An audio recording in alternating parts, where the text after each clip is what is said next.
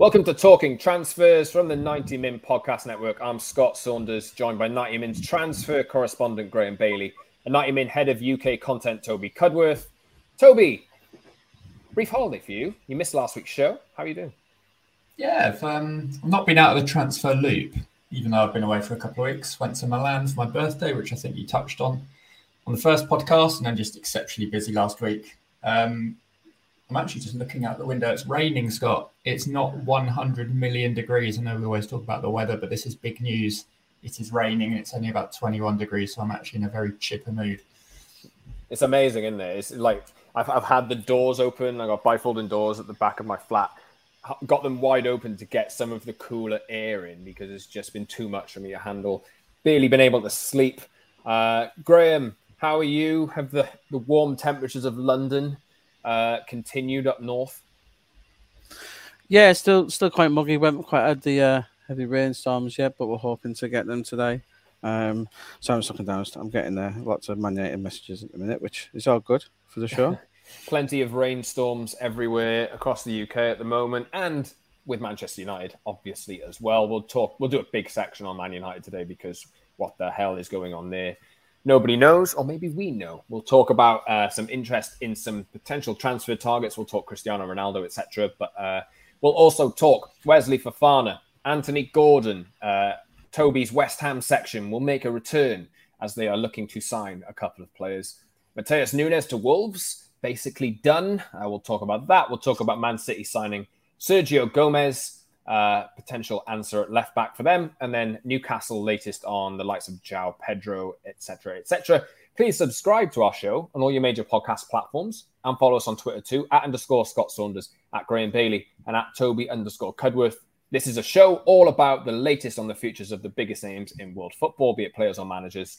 And on today's section, let's talk Manchester United, shall we? Because obviously. A 4-0 defeat at Brentford. I was there for that in the sun in West London the other day. I would say I couldn't believe what I was seeing, but I actually could because I've seen this defeat happen a good few times before in the last few months. Big section on United for today's show. We'll talk Ronaldo, we'll talk Frankie de Jong, we'll talk Matheus Cunha, we'll talk a bit of Serginho Dest as well, and some links to Pedro Neto as well that we've learned about over the last few days, although not only United in the running for that.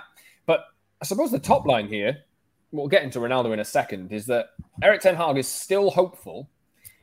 Where are we? 16th of August. Erik ten Hag is still hopeful that before the 31st, or before the closure of the transfer window, that United could land 5 players to bolster his squad, to bolster his team. So we'll get through that throughout the course of this section.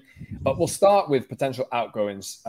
Cristiano Ronaldo, there's a piece on 90min.com now, which essentially outlines that Erik ten Hag is now ready to allow Cristiano Ronaldo to leave.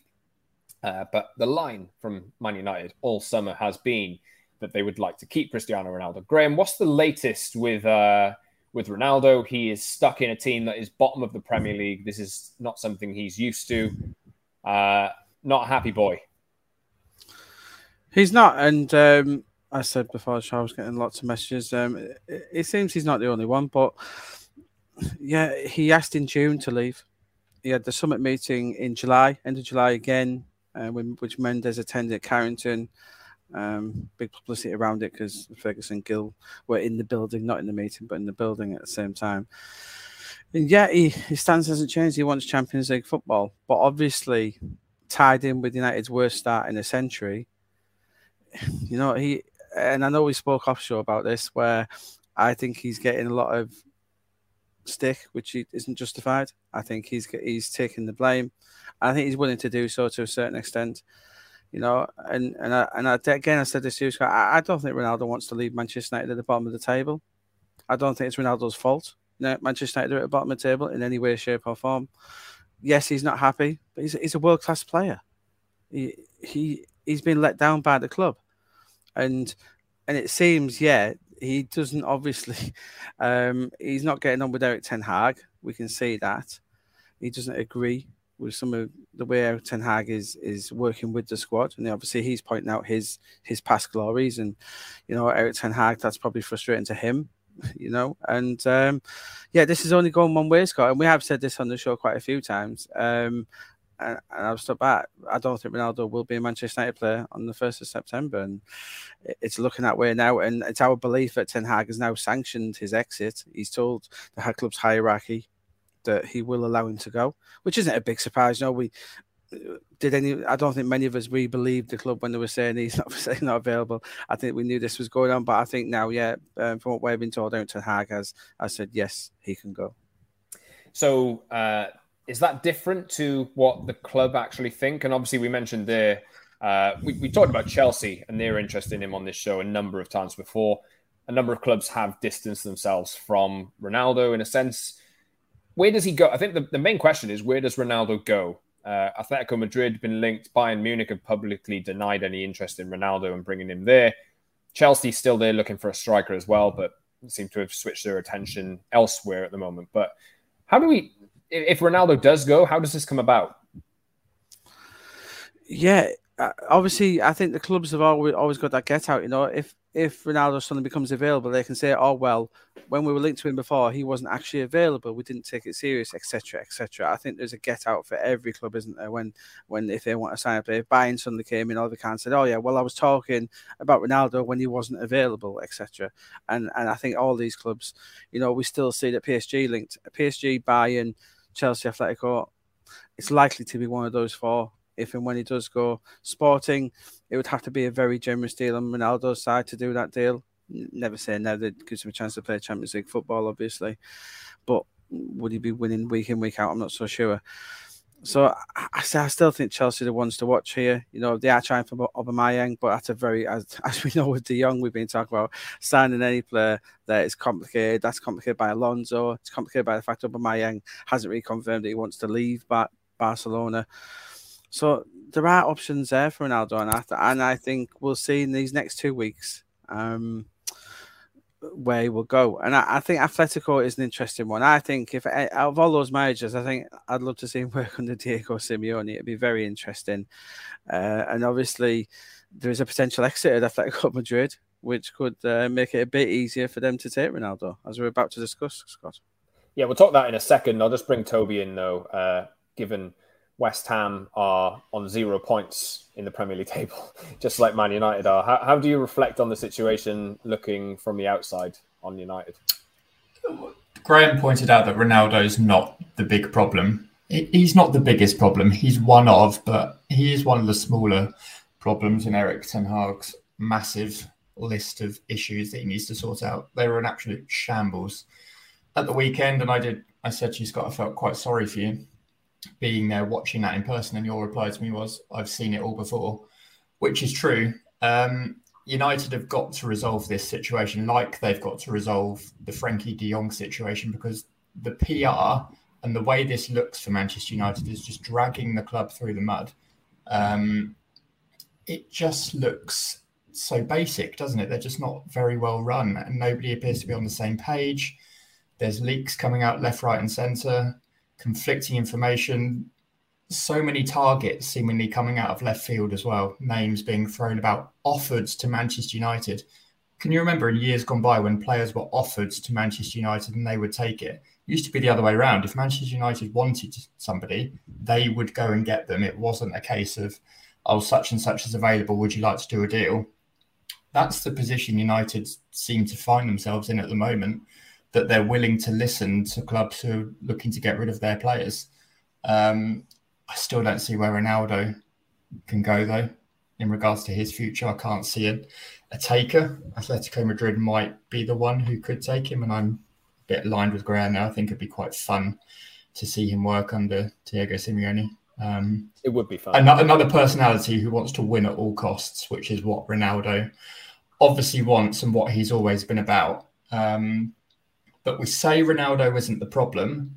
We also said pre-show, discussing amongst ourselves, how Juventus fans felt about Ronaldo. He was scoring goals during his time there, but they couldn't wait to see the back of him as well. So for United, is getting rid of him the best thing? I think it is, but it's not actually the biggest problem.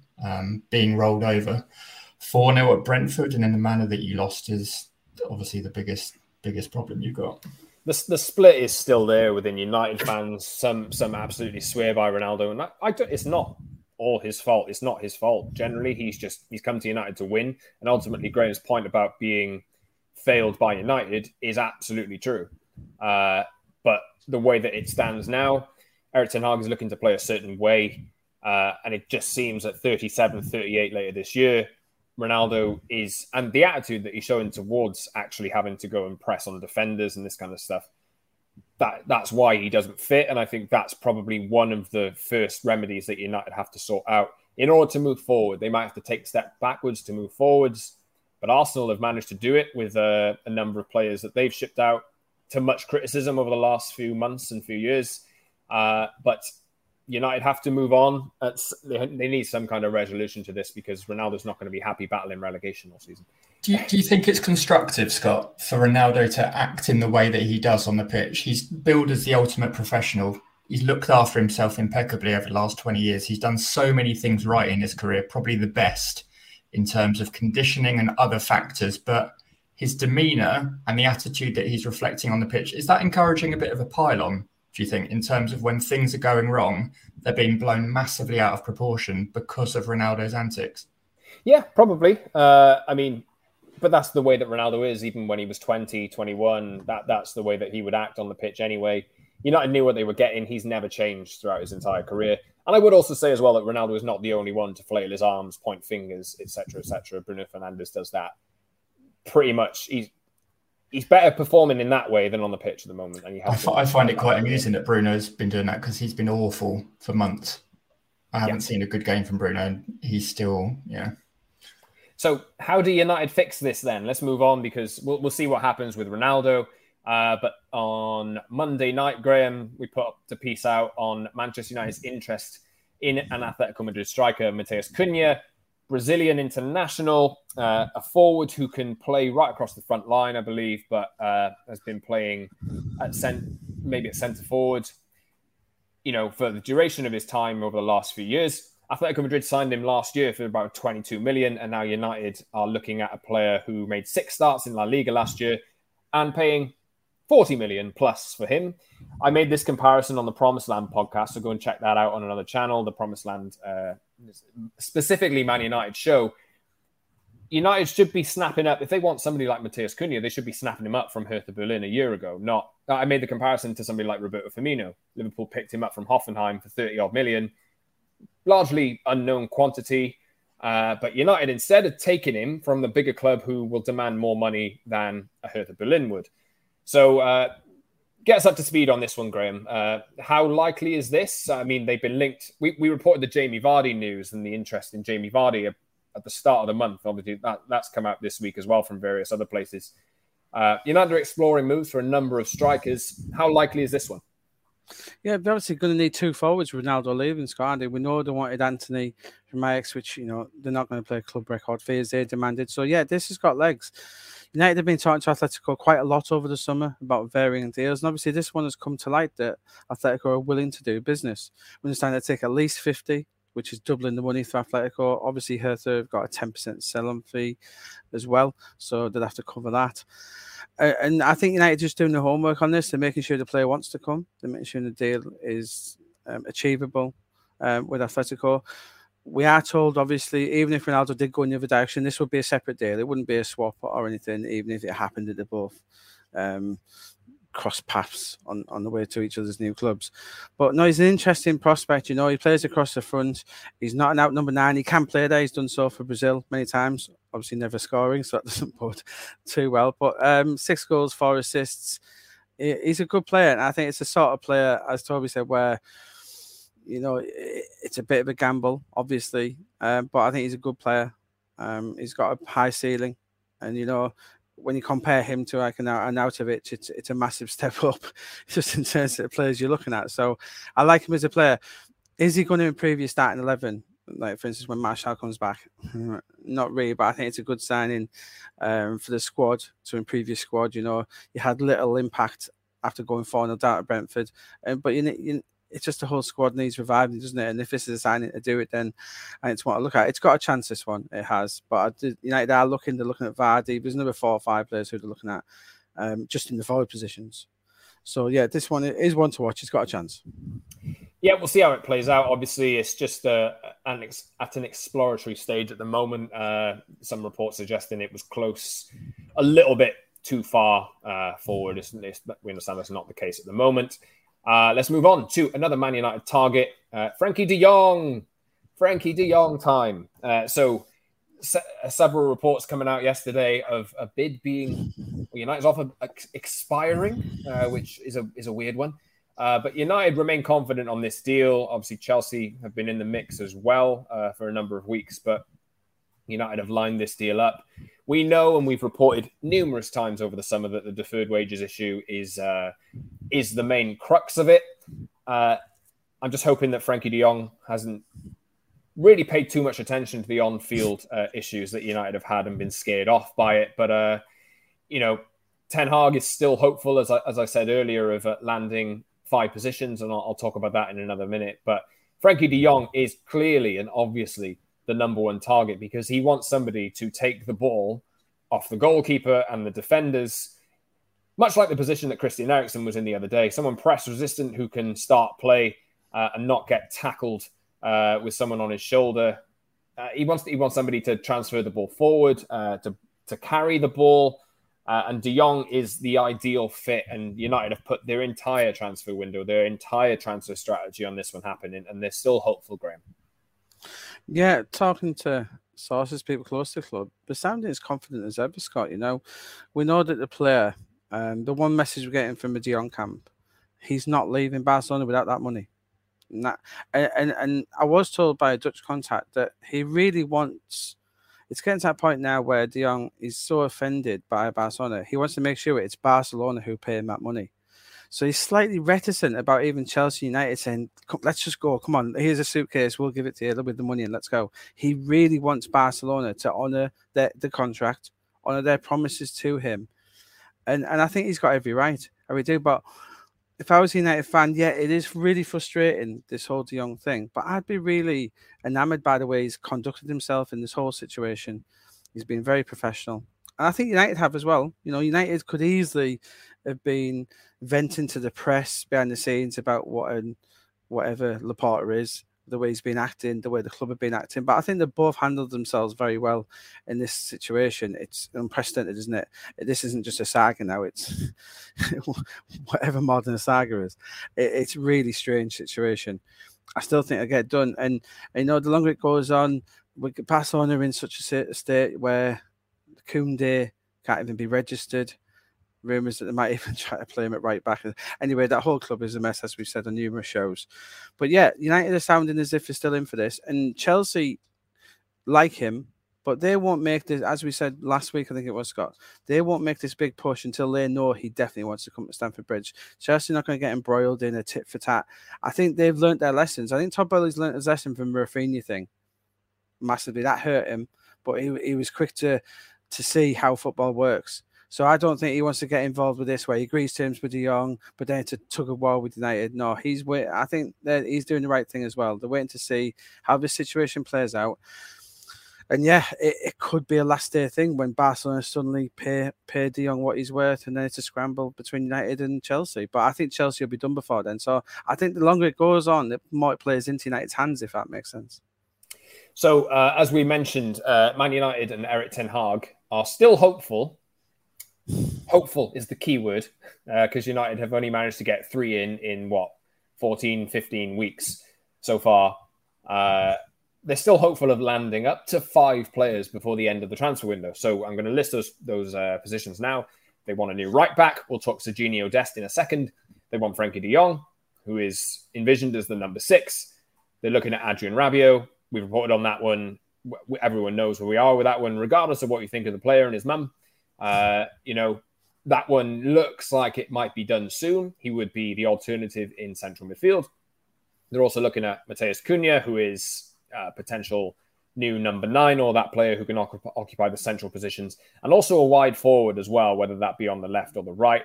United crying out for somebody on the right-hand side, I think, really, but because they have a lot of options on the left. But yes, that's ultimately what Erik ten Hag is still hopeful of doing. Whether that is actually reality and is pulled off, and whatever you think however you think that reflects on United, whether that's desperation or whatever, or whether they've been smart waiting for their targets, which that's definitely not the case. We'll see how it goes. But Graham, Pedro Neto is another player who is potentially on the radar from Wolves. He's been offered around to a number of clubs, including Man United, Chelsea and Arsenal. I'll bring Toby back in a second, but what's the latest on this one? Yeah, very impressive player, Pedro Neto. I think a lot of people see him as possibly the new Diogo Jota, where he's a bit under the radar at Wolves, but, he started the season well with them. He had a good season last year. He's a good player. He really is. And I think George Mendes is involved in this. He's making it known that it's a possibility. And so, yeah, it's an interesting one. We're doing a story, and you'll be able to read it online. Keep an eye on this one. Wolves, we'll touch on it in a moment. They've splashed out 100 million so far this summer, so they do need to bring some money in. And Neto is really that one sellable asset they've got, apart from the mighty Max Kilman, obviously, but he's not going anywhere after Conor Cody's move. So, yeah, I think this one's got a real chance, this one. And it does appeal. Plays in the right place. We were discussing there, right-hand side for Manchester United. It'd be a perfect fit there as well. It'd be a perfect fit for Chelsea on the right. And it is good enough to push towards a Liverpool seat. Maybe not quite there, but I think he's a really, really talented boy. And I think this could be one to keep an eye on last 10 days of window for this one. You rate him, Toby, as well, from I remember our previous conversations. Yeah, he was injured most of last year, wasn't he? He had a serious injury, but the first 2 seasons at Wolves, he was very impressive, and I think he broke into the Portugal team, and he was looking very, very good. And we were talking about him moving to a bigger club. He could have been, I think he was mentioned with Liverpool at some point in the past. And he started off this season brightly, as Graham said. I know it's only been 2 games. The one thing I would add is that he did sign a new 5-year deal in March. So if United are to pursue him, I would imagine Wolves will be firm over their valuation of him. And I would imagine that he could command probably a fee of around 50 million, at least, given his potential. And he's only, 22. So a good player. Whether or not I feel like he's the right one for United to go after right now, it's that difficult balance, isn't it? You've mentioned Liverpool signing Roberto Firmino from Hoffenheim. He was quite young then. They developed him into a good player. That could be the same for Neto, but United are in a bit of a desperate situation. They need something to come in and work immediately, and that would be big pressure on Neto's shoulders, but definitely a bright prospect. I actually wanted to quickly go back to the Frankie de Jong point you made, Scott. Is he just playing number 6, or does he need to take the goal kicks as well? Because David De Gea can't be trusted to play a sensible pass. Well, I know that we all disagree on United's goalkeeping standings, etc., etc. David De Gea doesn't look capable to me of learning how to distribute. He just looks flustered, doesn't he? He always looks flustered when he's put under pressure. There's no doubting he's a great shot stopper, but even on the weekend, he let that sort of get away from him as well. That first goal was terrible. I don't know. He doesn't strike me with any confidence. And then, of course, Dean Henderson had a cracking game for Forest against West Ham, saved a penalty, can throw the ball, kick the ball, does all the things that United apparently want from a goalkeeper, and yet he's the one who's gone. United, I would be very surprised if they did manage to replace David De Gea in goal in the next couple of weeks, but it is a longer-term issue that they perhaps need to address, regardless of what Graham thinks. Well, they are looking for number 2. As you can see on the site, we did do a piece at the weekend on Alex McCarthy. He's on his list to be looking for a high-quality number 2. We did look at Sirigu, the Italian, who's gone to Napoli now. He was the last. I think he was the last of the decent free agents available on the market. So United will have to pay money for a number 2 now. And England international Alex McCarthy is on that list. I'm not including Ben Foster in the great free transfers, so I do apologise to him if he ends up back at United, but I don't think he will. He's got a big YouTube channel, isn't he? He's very much happy. The Cycling GK, I believe. One more player linked with United or wanted by United. The answer at right back potentially is Serginho Dest, who has been starting to accept that Barcelona don't really have plans for him and potentially a route to Man United, because Diogo Dalot's in there, Aaron Wan-Bissaka's in there. Nobody's really doing it. Wan-Bissaka is up for sale, Graham. Yeah, Wan-Bissaka, fully expect him to move back to Palace before the end of the window on loan. He'll probably spend the next 2 or 3 years, a bit similar to how he sent Zaha back there. And I think that one will happen, as we've said before. Dest is a really interesting one, Xavi is making it known he's not part of his plans. It's a strange one because, they've been linked after Thomas Meunier, even Diego Dalot. Obviously, there's something that Dest isn't doing at Bar, so he's really not Xavi's cup of tea. But I like him as a player. And we said United were offered him early in the summer, as were Chelsea, and both like him. Both want the right back. So we've said for quite a while, haven't we, Scott, that Dest will likely end up in the Premier League, and it does look as if it's coming back that way. And he is a former Ten Hag boy from Ajax, earned his move to Barca. And I think it could be a great signing for whoever gets it, if it's Chelsea or United. I think United would be the better fit, guaranteed first-team football. It's a no-brainer, really. But I think United and Chelsea and its other suitors have been waiting for Dest to realise that he has no future at the club, which I think is starting to. I think it's starting to sink in now that he doesn't have any future at the Camp Nou. So we'll have to see what deal Barcelona come up with. Man United hopeful of landing a right back, a defensive midfielder, or a six, a central midfielder, a wide forward, and a striker before the end of the transfer window. Is that too ambitious? Probably. Given how Man United behave in the market. I think it's possible. We'll see how it goes. I think they do need it. So, yeah, if he doesn't want to be known as Eric 10 weeks, I think they do need to get it done. That's a lot of surgery he's got to need to do in the next 2 weeks, isn't it? And they've had the entire summer to do it. I don't know the way that it's looking at the moment. I'm not too optimistic. Anyway, let's move on to Chelsea. Are we not talking our bet, Scott, yet? Do you want to talk our bet? Shall I pay out? I'd like to renegotiate. I'd like to remind everyone of what the bet is. So Graham is backing Newcastle to be the highest finishing United in this Premier League season. Toby was not so convinced. He did think it would be Manchester United, but as it stands, Graham's Newcastle have a 4-point lead on the other two Uniteds. And even Leeds are doing quite well in that race at the moment. So will United get relegated? I get the two northeast clubs as default, don't I? Yes. So we'll see how that one goes.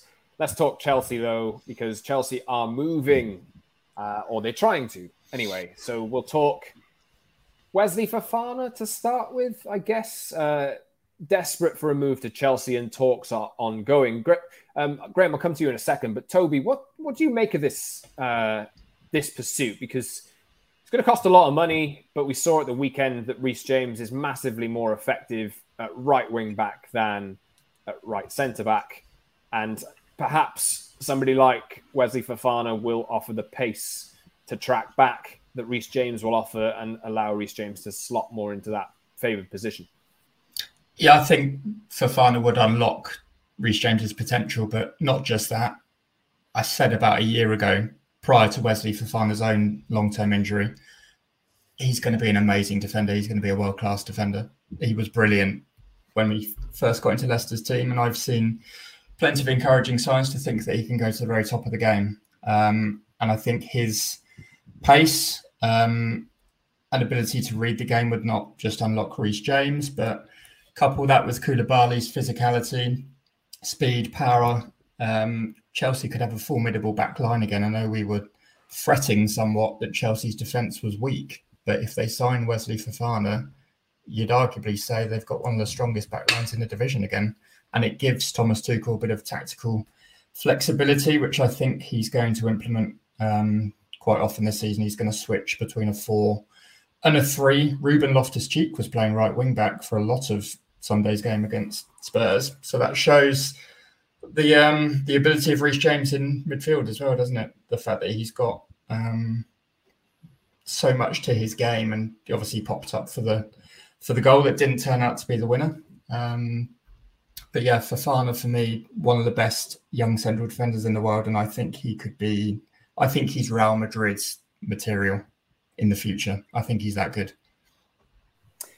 Graham, what's the latest? Chelsea are looking to complete a deal for Wesley Fofana, as far as we understand it, and they're also targeting a forward as well, or a wide forward, which has some of us bemused. I don't know what you think But the way that Everton are rejecting offers for Anthony Gordon and the way Chelsea are bidding for Anthony Gordon at the moment, I'm not sure who's more crazy in the nicest possible way.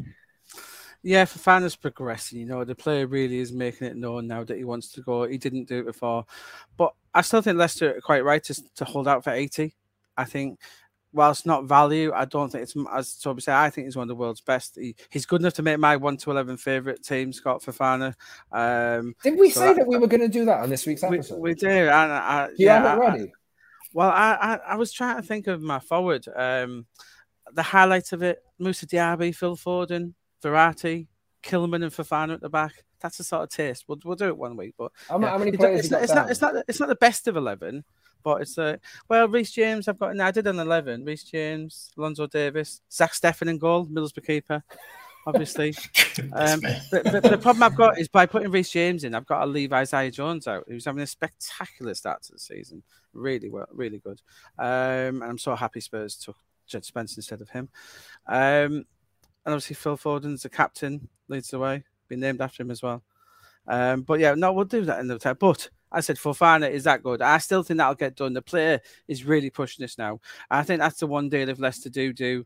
No, we spoke about Vardy, and getting rid of Vardy isn't necessarily about money, but I think it's more about the contract and whether they could get that. But on Fofana, yeah, Chelsea are confident of that.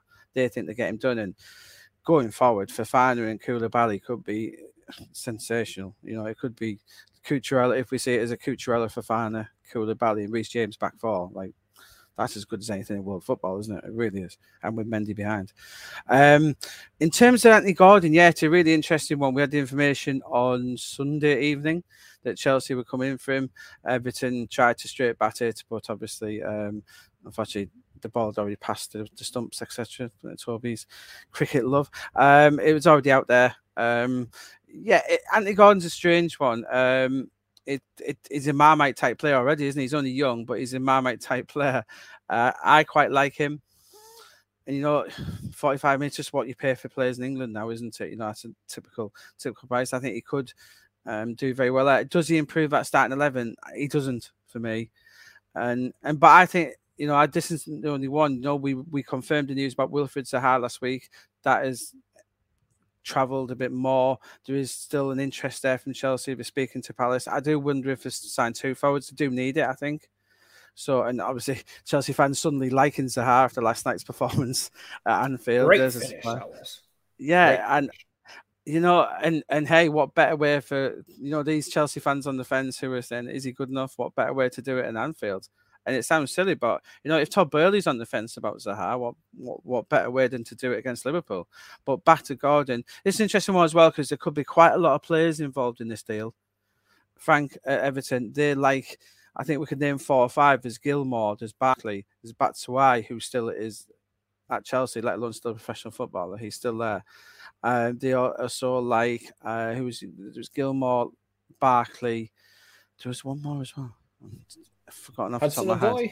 Hudson-Odoi, yeah, and Hudson-Odoi is a separate one as well, where he actually could be involved in the Zaha deal, which might be separate. I think even if they get Gordon, they want another forward as well. But I think, yeah, they clearly want him, and they're putting these bids in. We'll have to see the makeup of it in terms of who Everton want, who Everton get out of the deal, because I think Everton do need numbers. And I think that's why they're considering this deal, guys. I don't think it's a straight 45 million, let's go and spend it. I think it's for players who Lampard could get. And I think he particularly likes to look at Billy Gilmour. Ross Barkley's obviously interested in West Ham and Celtic as well. He's one for the end of the window, a loan deal, if not back to Everton. But yeah, an interesting one, Gordon, this one. We don't see many player exchange deals, but this could be a real Todd Burley baseball type trade deal here. We could see 3 or 4 Chelsea players involved in this. Toby, this is if you got 45 million on the table, possibly more, when you have a lot of players you need to sign for Everton, this is a must, surely. If I was offered 45 million for Anthony Gordon, I'd probably be calling the other club back and saying, did you mean to leave this much money here? Because for me, that fee is unbelievably excessive. He works hard. He's a good presser. Is that enough for 45 million? I don't really think it is. He's not. Everton were awful last season. He was the standout player in an awful team that didn't take a lot. And Everton have lost their first 2 games of this season as well. So, there's probably more to his game than that, but I haven't seen it. Hands up who put Everton in their bottom 3. I say that because I know you two didn't. So I put them 17th. I put them 17th. I really did want to. But I looked at the other teams and I was like, I just can't. But it would not surprise me. Let me just say. I don't know what this pursuit says for Chelsea's faith in Callum Hudson-Odoi. I know that's a player we're expecting to leave Chelsea and wants to leave Chelsea, but I don't see Anthony Gordon as an upgrade on Callum Hudson-Odoi whatsoever. Do you think it's probably a case of Chelsea, they've given Ziyech, Pulisic and Hudson-Odoi a chance, and I think it's Tuchel's just saying, get them, let's just replace them 3. I don't know if Hudson-Odoi has had a chance though. He played wing back for quite a while, did quite well, but he's not actually played. I think with him, there's a lot of off-field stuff. As we wouldn't be critical about Ronaldo off-field, Hudson-Odoi makes him look like Mary Poppins and what we're being told. Even if that is the case, I don't think Anthony Gordon is the one. And if I'm Everton, I'm saying absolutely yes, please. Although if Chelsea are willing to stump up 45 million and perhaps go even more, then I guess I understand why Everton are perhaps delaying a potential sale, because Everton do need bodies. I think Armando Broja was the other player, Graham, that Everton like. It's whether or not Chelsea. I said there could be I think Barkley, Gilmore, Broja, Batshuayi. You can see them all going, and then it could almost be a straight swap, couldn't it? And why would Chelsea do that? That's an awful lot of wages there they'll be saving. Well, it would be very Everton to take all of those players because they're on exceptionally high wages. Graham, let's just say Everton do manage to land 52 million for Anthony Gordon. 52 million, just a name I've plucked out of my head. Are they going to spend that on goal-shy, chance-missing Neil Maupay? Yeah, we did a story today. Nottingham Forest. We did a story on Nottingham Forest last night. They were in talks to sign 2 very impressive deals for them. 2 French players, Hossam Ouar from Lyon, who almost joined Arsenal, as we know, and Neil Maupay. Neil Maupay, who attracted a bid from Salernitana, as we revealed earlier in the month. That hasn't progressed. Nottingham Forest have come in and agreed the deal around 15 million. But obviously, in the Premier League, if you don't get deals done quickly, unless you see the player with that shirt in the hand, other clubs can come in, and we understand Everton and Fulham have now come in. Also heard Leeds are looking around that situation, which again would make sense with them needing a striker. So Neil Maupay is going to have his choice of clubs, and yeah, Everton are one of those who are looking. Everton need a lot. The fact that Anthony Gordon was playing centre forward against Chelsea in that opening games tells you I think Everton need at least 3. Calvert-Lewin that can't be relied upon. So I think 3 forwards isn't outlandish for Everton. I was just going to say, Graham, that's exactly the same as how the Villa game played out at the weekend. Everton had no purpose in the final third because they didn't have a focal point. When Salomon Rondon came on, he actually affected the game hugely. He was winning flick-ons, had bodies in the box. So Rondon and Calvert-Lewin, there's probably 2/3 of the season covered by them too, yeah. It's fascinating. And a lot of clubs now, they want these options off the bench, but these 5 subs now, unless you're doing player ratings like us, which is a scourge of anyone doing player ratings, having those 8 subs come on in the last 2 minutes. It's an urgent thing, isn't it? It's same with Man United as well. It's probably why they're looking at these forwards. You can really change, and there's been this habit, hasn't it? I can't remember which manager was doing it, where someone threw 5 subs on in the Championship and stuff, and you can make a huge difference with some of these subs now when you're changing half your team. And if you've got 2 forwards to come on, so yeah, Everton need this. Maupay, is he? Compared to what they've got, he is a massive improvement, isn't he? Compared to Anthony Gordon and Salomon Rondon, Maupay is, he's not going to get you 20 goals, but hey, he might get 8 or 10, which might be enough to keep Everton up. We'll see how that one plays out, but we'll move along to, I need some sirens or some kind of jingle for the West Ham section. I can put blowing bubbles on if you want, mate. It's probably on my phone somewhere. It needs to be more, that siren or horn. That's the word. Tell us what's in the West Ham section this week, Toby. Possible signing, Scott, which is great news for David Moyes because, good God, he doesn't have any fit defenders. So I don't know if you watched the Forest game at the weekend. Another loss for West Ham to put them 19th, just above Manchester United in the table. But they started the game with Kurt Zouma and Ben Johnson at centre back. Ben Johnson is very clearly not a centre back, and Kurt Zouma can barely move. his knee looks to be in shocking condition, and his overall mobility was not great. And we've spoken about the injuries to Aguerd, Craig Dawson, Issa Diop's now gone, so West Ham desperate to get players in. Looks like Theo Kehrer from PSG is on the right track. Personal terms agreed, is what we understand. He prefers moving to West Ham over Sevilla. The transfer fee has not quite been thrashed out with Paris Saint-Germain, so there's not a complete agreement, but a fee of around 15 million euros, inclusive of add-ons, is what West Ham are hoping to do for him. And the hope is that he is signed and available to play against Brighton next Sunday. But I would imagine he won't be the only centre-back that West Ham go after, such as this injury crisis that David Moyes is facing. Also movement in midfield. Hans Vanaken of Club Bruges is a target for West Ham. A 10 million euro bid rejected, we understand.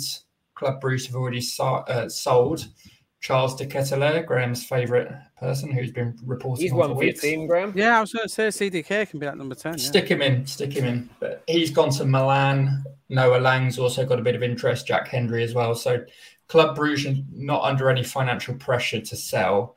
They probably want at least what double West Ham have offered. But I do expect West Ham to go back in with another bid. The player is interested in exploring a move to West Ham. He's actually got a very good goal record in Belgium, but again, we have to caveat with the fact that it's in Belgium. But he's an attacking midfielder, 29, would add further depth to West Ham's goal threat, and they don't really have an attacking midfielder centrally who offers any kind of goal threat. Thomas Souček has dried up in that regard. Why do Fornals and Lanzini not offer a goal threat, TC? Isn't that just the way? When I watched you on Sunday, I thought, Souček was trying his best, but I just thought the build-up was so ponderous at times. It was laboured. Creswell looks like he is an attacking left back, but he very rarely delivers anything of quality. And I think, I think it's a tough call because you got Fornals and Lanzini are capable of hitting double figures themselves. All fair point. Pablo Fornals is a fantastic worker and offers a lot in terms of creativity, and his passing accuracy is very good, but he looks for the pass rather than attempting to shoot. He did hit the crossbar at the weekend with a cracking effort, but goal scoring is not his forte. He's missed a ton of chances over the last couple of years. And Lanzini, I think there's just concerns over whether or not he can play a full 90 minutes and be effective. He's much better suited as being an impact sub. But West Ham need more than that. We haven't scored a goal in the first 2 games of the season, and actually in pre-season, it was a very similar state of affairs. West Ham haven't scored many. So Vanaken is one of many attacking targets that West Ham I think Declan Rice is getting up a bit lightly too, see? He wasn't good on Sunday. I think everybody can admit that, outside of missing the penalty. He broke up play effectively, but he misplaced a number of passes. He wasn't his usual self. But perhaps that was because of the confidence he had in the back line, which, watching that, it looked like Forest could score with every attack. So that was concerning. I've heard someone say, Sobi, this Vanaken could be the new Fellaini, and it quite could turn out to be that way, couldn't it? Moyes' new Fellaini. Yes, yeah, he's a big bloke. He's 6'5", and I think he's more of an attacking midfielder rather than a central midfielder. So again, that would depend on the system that West Ham want to play. But he could come in. To start TC at the weekend. Time for Scamacca to start. I think it is when you pay that much money. I wouldn't drop Michael Antonio though. I wouldn't. Okay. No, Michael Antonio I thought was really good on Sunday. Put himself about. He was unlucky. He adds so much to West Ham's game, and actually Jared Bowen is the one who's had a very slow start to the season. So it's interesting. That's two. Obviously, Rice is going to go to the World Cup no matter what. But Bowen is one of these players, isn't he? Where he has to be careful. If Vanaken comes in or Antonio goes out wide, and he suddenly finds himself out of the team for a month, he needs to be very careful, doesn't he? Well, West Ham needed a goal on Sunday, and they took Jared Bowen off to bring on Maxwell Cornet, which is a decent replacement. But last season, you wouldn't have seen Bowen coming off at any cost. So yeah, there's irons in the fire. I'm going to use that term again because I know you love it so much. But... God, yeah. That's the name of the section. Irons in the irons in the fire. There we go. That's brilliant. We've got the name. The fire is currently the relegation zone. So, hey, United me and you both, mate. We're going down with Frankie Lamps. It's all good. Good mention in there as well for Marouane Fellaini. I'll point back for United fans listening that those grim days of Marouane Fellaini lumping the ball to him were much better than the current days that we're having for Man United at the moment, 20th in the Premier League. But let's move along because Wolves are doing business. Because you had a better manager, Scott. Yeah, well, it's true. Better track record anyway. Yes, let's move on to Wolves, Graham, because they're doing some business. Yeah, it's interesting. Obviously, we just spoke about Pedro Neto and the fact that they're mainly selling to raise funds because they've gone about the business and they've spent now, once this deal for Matheus Cunha gets over the line, they've spent over 100 million. Brought Huang back in the summer for just 15, then Nathan Collins and Goncalo Guedes, the other Portuguese man. So they brought. There's some real quality, actually, to be fair. I think, and this boy Nunes is coming in. It's an interesting way it's panned out. They went for him in June, and the player wasn't that keen. He was wanting to see what options there was because he's got Liverpool and City who've had a good look at him. He turned down West Ham. How dare he, TC? He must have known what was coming this season. Yeah. Moyes confirmed that last week. He's a very, very good player, this boy. They missed out on Paulinho to Fulham. There's been some very strange decisions made by his Portuguese this summer. And so they went for Goncalves. And now they've gone for Nunes, who is a real top draw player. And it's a club record deal, guys, £42 million. Who was the previous one? You probably did read the story last night. Who was the previous record signing? For Wolves. No longer at the club, TC. Is it Diogo Jota? Oh, he hasn't got it. I know Scott knows it. I think Scott read the story. Okay, go on then. Does he know it? I don't actually. I don't. Wow. Boys, you forgot. We've talked. It's Fabio Silva. Well, he's so forgettable with Fabio Silva. Yes. He scored at the weekend as well. Did he? See? Lovely little glancing header for Anderlecht. And to be fair, Wolves point out actually when Wolves do point out saying there's no obligation for this. They've sent him out to get confidence, and they still think there's a future for him at the club. And he's obviously Portuguese, so. But I love Nunes as a signing. I think he's great. Wolves, they still need another striker. They're still waiting to do that. But with Neto, again, I think it does point to possibly Neto leaving. So, but as a Wolves fan, you can't complain because they have splashed the cash. You know, we didn't think Wolves would. Bruno Lager, who wanted players in, he was a bit vocal towards the end of last season. He hasn't been this summer, but then they've backed him. They've signed some real quality, and I like what Wolves have done.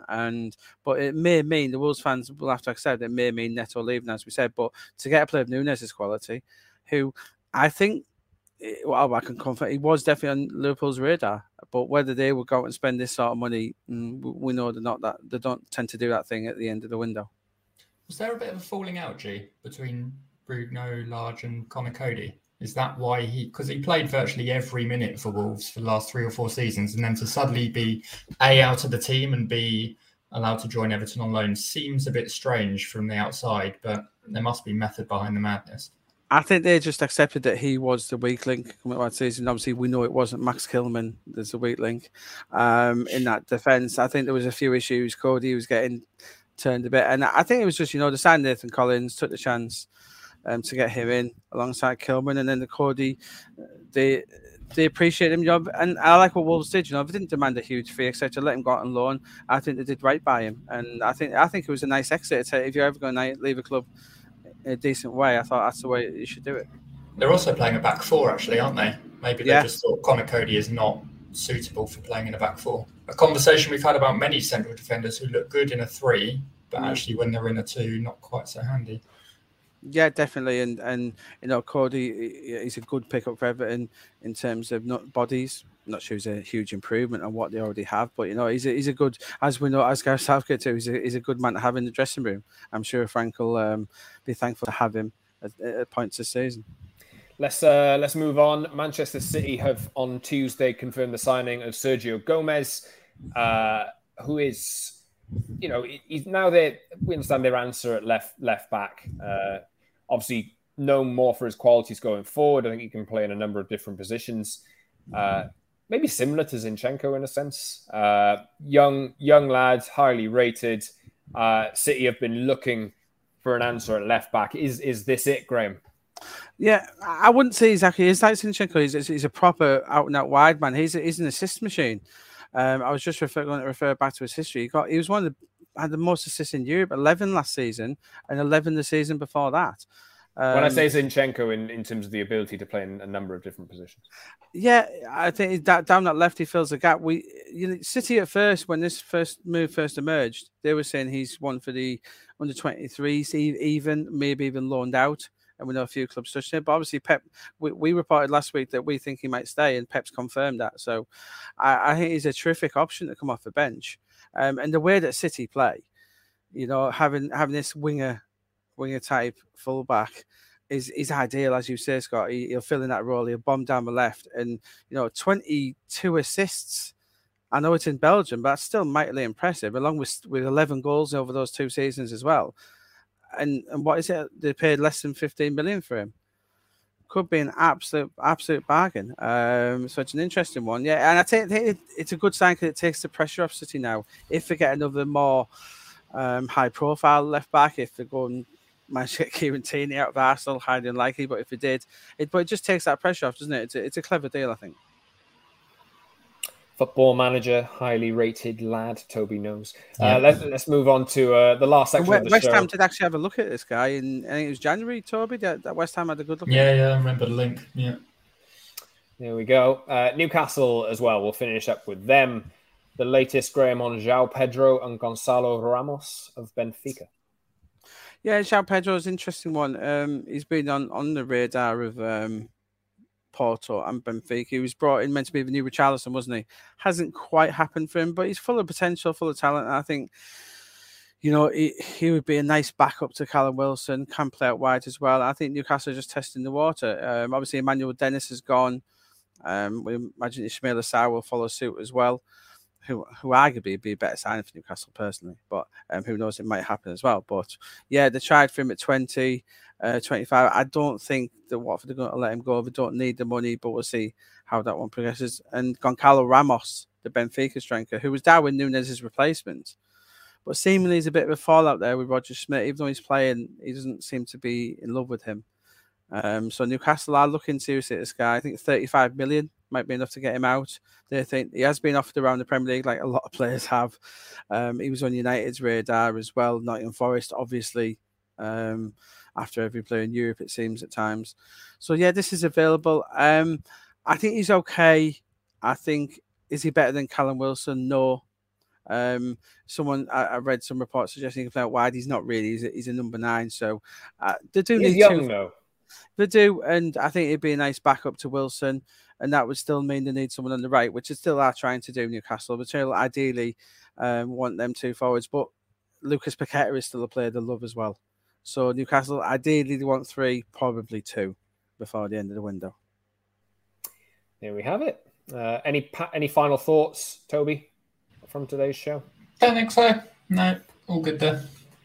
All good as West Ham and Man United sit in the relegation zone behind Newcastle and Leeds in the race of the Uniteds up the Premier League table. You need to refer to Newcastle as United at the moment. Fine. Okay. Manchester United, bottom of the league table. United... No, I can't do it, Graham. Let's go anyway. We've had our fill today, 53, 55 minutes of transfer chat. We did a big section on Manchester United as well. You can spot that on the YouTube channel soon on @Nightmin_football, I believe. Is that our Twitter at? Is that our YouTube at? It is. 90min Football, anyway. That's our... you can find us in loads of different places on all of your social medias. And you can find us on next week's show as well. Next Tuesday, we'll have another Talking Transfers. In the meantime, please subscribe to our show on all of your major podcast platforms, Apple, Google, Spotify, etc. And also, yes, go to that YouTube channel as well and give a subscription to our channel there. And also follow us on Twitter @_Scott Saunders, @Graham Bailey, and @Toby_Cudworth for all the latest transfer talk and latest transfer developments. Until we meet you next time, thanks very much for listening, everyone. See you soon.